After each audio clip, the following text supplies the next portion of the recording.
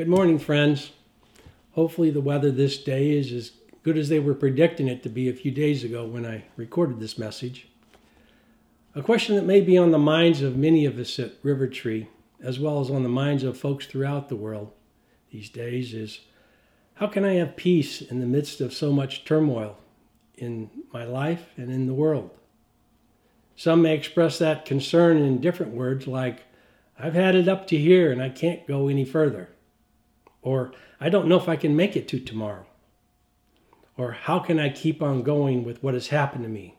I don't see a light at the end of the tunnel. Is there any weightier question related to our daily coping in the world than this? It seems to be a question about losing hope and not knowing where to turn in our darkest hours. This morning, let's talk about how we can respond when we find ourselves in such challenging conditions. A couple of weeks ago, Jill and I and our dog Aslan were able to spend 2 weeks in Colorado, up in the Rocky Mountains. We'd been looking forward to just getting away from it all for a little while, surrounded by the beauty of those mountains. It's almost heavenly up there, surrounded by the majesty of those peaks. However, upon arriving at our house, we soon found ourselves threatened by what quickly became one of the worst forest fires in Colorado's history. It didn't seem very noteworthy at first when we heard of a small fire on the other side of the mountain from us. However, the winds approaching gale force and the prevalent drought conditions combined into a powder keg, and that night exploded into a massive fire, eventually covering 200,000 acres, the southern border of which was about 15 miles from our house. Towns to the north of us were evacuated, and the roads soon clogged with their residents, fleeing with all they could carry from their houses. Then we received a pre-evacuation notice, stating that we should gather those items we would want to save in the event that we were told on a moment's notice to leave the mountain for our own safety. We packed family photos and keepsakes in the car in preparation for a quick escape. We could see the billowing smoke in the distance. It looked like the end of the world was marching towards us. The front line of the fire stretched for miles and miles. Nearly 1,000 firefighters were doing their best to halt this racing inferno. I literally asked myself, is this what Armageddon will look like? A cloud of doom seemed to hover over us. We were worried, even scared a little, and our minds were muddled as we searched for guidance and wisdom for what to do. We were overwhelmed and distraught at the prospect of the fire reaching our house. Being in the world, each of us face firestorms in one form or another every day. These days, many of us are focused on the coronavirus and how it has affected our friends and family. The fallout from the virus for some has been job loss or unstable income. Some families are cracking at the seams from having to realign their daily lives around educating children at home and working from home themselves. The new pressures from working and staying at home have pushed some toward depression and even breakups of the family. Many of us are asking, will this plague ever be under control? Will it ever leave us? It reminds me of what Job said in the midst of his life-shattering tragedies when he had lost his children, his possessions, and his health. He said, I have no peace, no quietness. I have no rest, but only turmoil. Can anyone identify with that? Our situation seems beyond what we can withstand. How can we manage? How can we find peace in the midst of such mind-numbing storms? Our lives are not the first to be challenged with turmoil and overshadowed by events that seem bent on inflicting us with pain and strategy. In the Bible, we see example after example of those who faced mounting crises. Joseph was sold into slavery by his brothers and falsely accused of improprieties by his Egyptian master's wife, which landed him in prison for 2 years. He was innocent. David was hunted by a jealous King Saul, who chased him into the wilderness, intent upon killing him. Daniel, though a trusted servant of King Nebuchadnezzar, through the trickery of others was thrown into the lion's den with no foreseeable escape. Shadrach, Meshach, and Abednego were shoved into a fiery furnace, heated 10 times hotter than normal, to make sure their ashes would be all that remained of them, unless they bowed down to the king and refuted their belief and faith in God. Elijah was one man against 400 priests of Baal in a confrontation to show whose God was real and whose God was not. Mary was confronted by the angel Gabriel and told she was going to have a baby, even though she was not married, and therefore could be subject to stoning to death for such a violation. The disciple Stephen, an accused heretic for speaking of Jesus, was swarmed by those ready to stone him. Paul was stoned, beaten, shipwrecked, bitten by a venomous snake, and falsely imprisoned for telling of the Messiah that was revealed to him.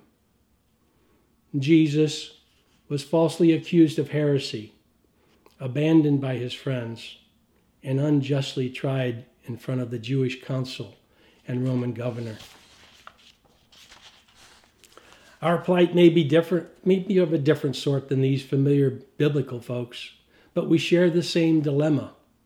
We face crises that will not seem to pass and don't know how to get through to the other side of them.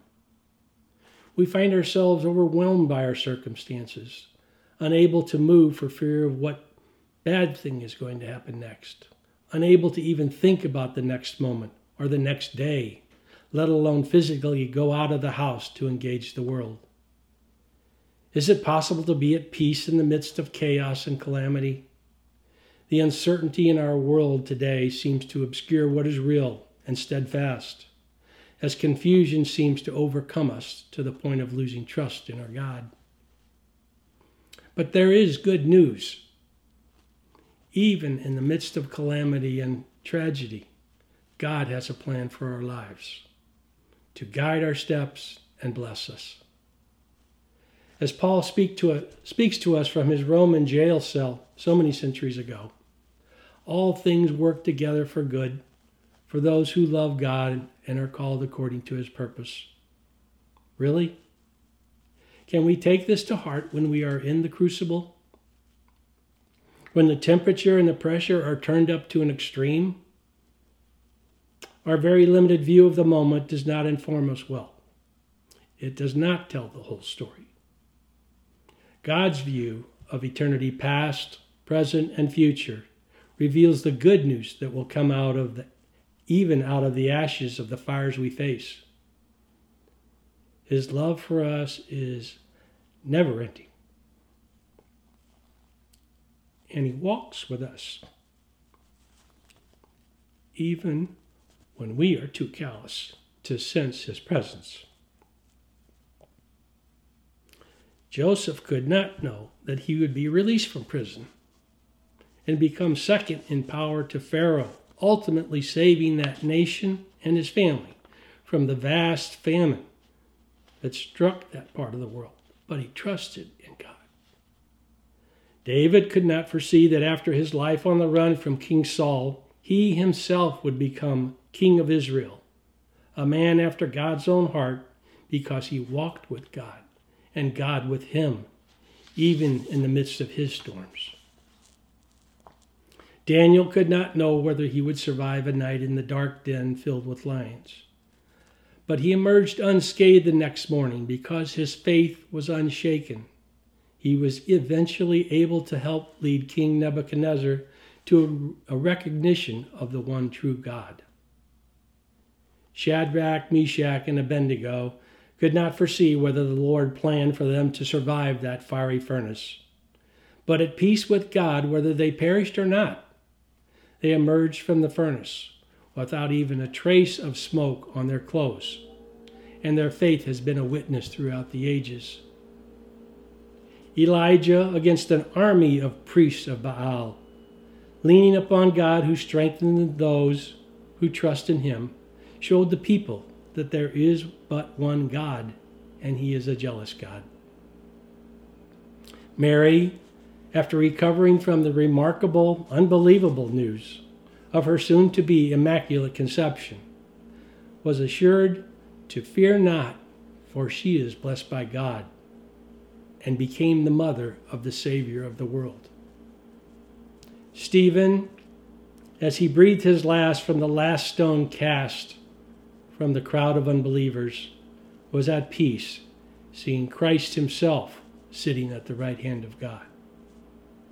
Paul, from within the prison walls within which he was unjustly chained, celebrated and sang praise, and was content in knowing the Lord was watching over him, and ultimately journeyed to Rome to give his final defense of the faith.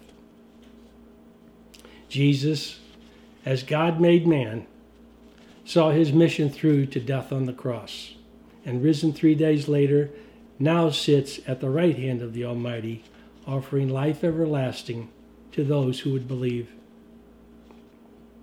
How can we hear this good news and remember it when we find ourselves in hard times?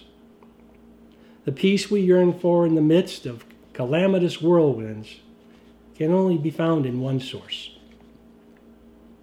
C.S. Lewis wrote, "God, who foresaw our tribulation, has specially armed you to go through it, not without pain, but without stain. God cannot give us a happiness and peace apart from himself, because it is not there. There is no such thing." And so God walks with us through our crises, grieving as we grieve, alongside us, there to lean into and rest upon. Back in Colorado, as the fires raced towards us, the thought that was looping through my head was, God is in charge here. He wills what he wills. His plan will be revealed in his time. It wasn't a long prayer, more an acknowledgement of who God is and where I am in that picture. The next night and the morning after that, the winds died down, and a foot of snow fell upon the smoldering mountains. The combination of minimal wind and the moisture from the snow gave the firefighters some time to make good progress in controlling the fire. A few days later, the pre-evacuation alert was lifted from our area, and we unboxed those personal items we had stowed in the car in preparation for bugging out. We soon returned to a more normal daily schedule. Our anxiousness subsided, but the image of God still being in charge of all that was and that will be continued to roll through my mind, and still does.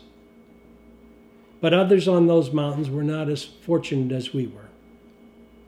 The blaze consumed nearly 300 homes, burned to the ground. What of the plight of those who lost everything? Homes, possessions, family memories. Their grief and anguish is very real and very deep. This may be a time that they allow the Lord to comfort them and follow his lead in the new direction he has planned for them. There is hope and new life in him. A week or so later, we were back home in St. Louis. Our dog Aslan jumped up on the bed early one morning. It was still dark. He lay his head on mine and gave a long, sustained sigh and went back to sleep. He was at peace in the presence of those he knew loved him. Similarly, God invites us to crawl up into his arms with our broken hearts and our broken lives. Sometimes with sobbing that seems to never end. And he wipes away every tear.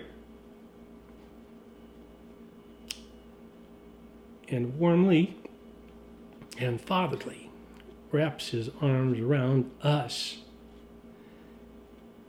and lets us settle into a serenity that passes all understanding, saying, all will be well. By giving his one and only Son, Jesus Christ, as full payment for all the sins we inflict upon ourselves and others,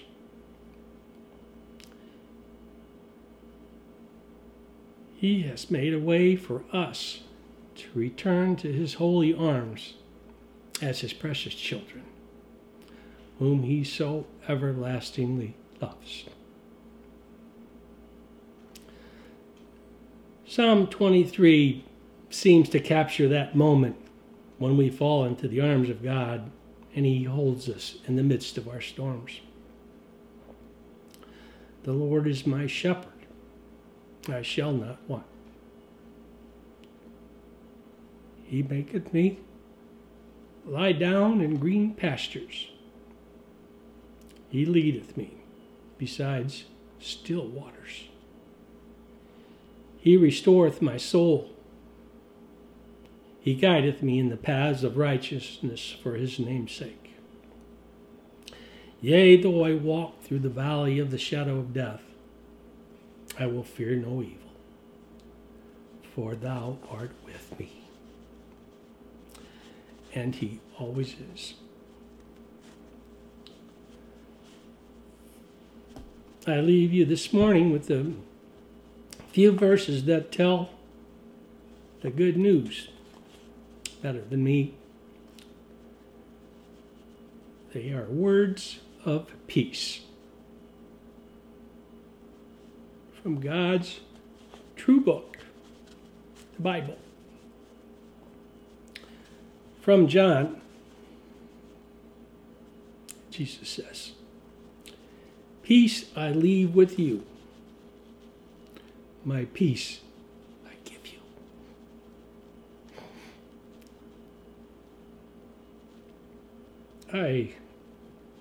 I do not give to you as the world gives. Do not let your hearts be troubled, and do not be afraid. From Deuteronomy, the Lord himself goes before you and will be with you. He will never leave you nor forsake you. Do not be afraid. Do not be discouraged. From John again, I have told you these things so that in me you may have peace. In this world you will have trouble. But take heart. I have overcome the world. And from Romans, therefore, since we have been justified through faith, we have peace with God. Through our Lord Jesus Christ, through whom we have gained access by faith into this grace in which we now stand. There are many more words of peace and assurance in the Bible that you can find for yourself. And they can sustain you and keep your hope alive even when you are overwhelmed. Maybe that's what you're called to do today. Maybe during this Sabbath day, you might take a few minutes to find a way to crawl up into your Father's lap and rest. There is a light at the end of the tunnel of your troubles. He is God. His peace be with you.